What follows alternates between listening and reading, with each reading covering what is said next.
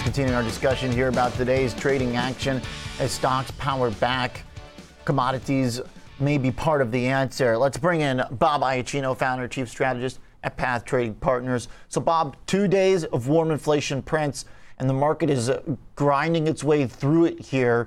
Does this make a bullish believer out of you? Bullish on what? On crude oil? Stocks. Let's start there. Stocks, no, not quite yet. Okay. On record at this point as saying this is, well, let me just say it again. This is what I really would like to see from a stocks perspective. I would like to see a weak earnings season. And even if it's just weak by performance of the equities post earnings, that's what I'd like to see. I'd like to see stocks get hit like JP Morgan did today. And I'd like to see some basing off of that. You know this, you've been in the business long enough to know that equities are really the only thing that we talk about that have a natural upward bias. And short of any news, stocks will grind up. That's what they'll do. There's money that goes in on the buy side every single month, whether it's 401ks, RIAs, long-only mutual funds. But when there's this sort of underlying theme of we need to go lower, things are really bad, whether it's because the Fed's going to be more aggressive, because there's a recession coming, because spending is going to be depressed over the next few weeks, months, whatever it is, we need that stuff to wash out. And I think a bad earnings season would wash that out. If we have companies jumping over an already lowered bar, there's likely more downside once that's over. That's my view at this point. It may change as the earnings season kind of gets into the thick of it. Okay, I like that. Makes sense as earnings are seemingly the next major stop for the narrative now that we've got our inflation prints in. Maybe we get some more clarity on the 75 or 100 for the July hike. But other than that, to your point, when Apple starts reporting, that's when the real party starts. It's always comes down to that in these moments of tension where the market can break either way. Goes back to big tech. They're kind of trying to hide out in it today. Well, I mean, equities will go up unless they're looking for bad news. If they're looking for bad news, they'll find it. So I like the idea of equities finding that bad news. Got it. And CPI wasn't quite bad enough, even though I believe it may be. I mean, if you look, people forget that CPI is an index, right? It's a consumer price index. And we're very focused on the change in that index because that's the report we get. We get the month-over-month percentage change. We get the year-over-year percentage change, both headline and core.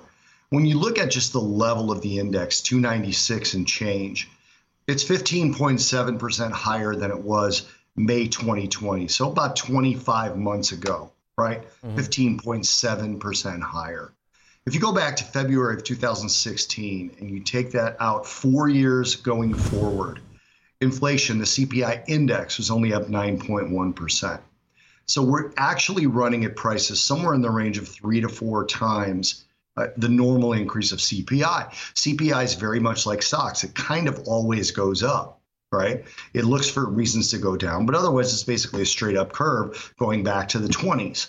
Now, if you look at that particular sort of rise in CPI, we need months and months and months of flat CPI in order for wages to catch up to that.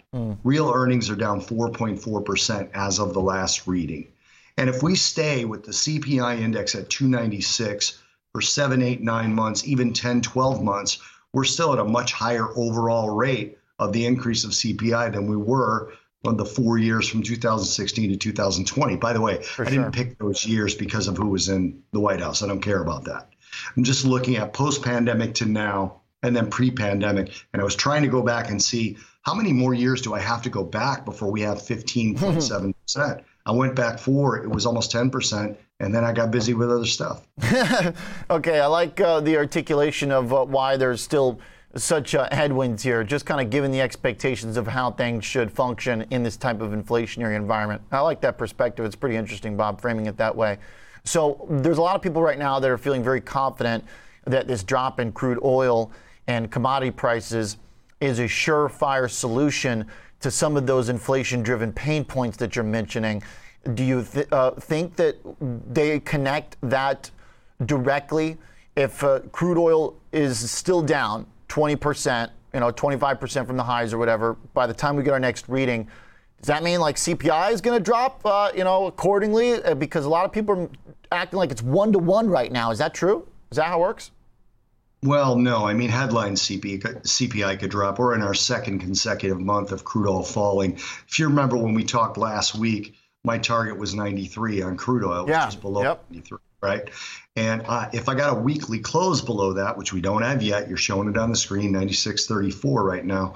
If I get a weekly close below that, I've got a target in the mid 60s. So I think that mid 60s could really be that sort of domino effect. But copper's down 23% in the last 2 months. Crude oil down almost 16% in the last 2 months. And those will hit that headline rate of change number again. But they won't lower the core CPI. They won't lower the overall level of CPI enough to make a difference. And again, you know, when we had crude oil, I should say gasoline prices over $5, over $6 in some cities, some states, it feels good to pay $4. Feels good to pay $3.80. We have very short memories in that kind of things. But if you dig down in that CPI report, you saw things that aren't going to feel good and aren't going to change. One of those was health insurance, right? Health insurance is up over 17%. As the commodity prices fall, copper, crude oil, aluminum, lumber, agriculturals, the health insurance companies are not going to give you that 17% back. And that's something you can't replace.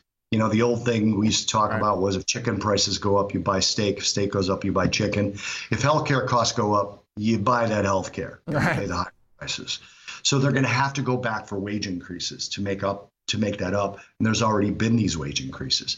So I think one of the issues is getting real earnings to positive is going to be a mix of inflation expectations falling and wages continuing to rise slowly. A nice add-on to our discussion this morning with Liz Ann Sonders, who's bringing us a chart showing the same thing with those real wages being now quite depressed. You can only get them back up one of two ways or two of two ways. So the idea here that wages will continue to be that inflationary pressure, I think is a good point that fits into giving us a reason for why this maybe is not done, even with crude oil dropping. That's the important point. Just one element of the basket. Thanks, Bob. Good stuff. Really fun convo. Appreciate it. Bob Iaccino for Path Trading Partners.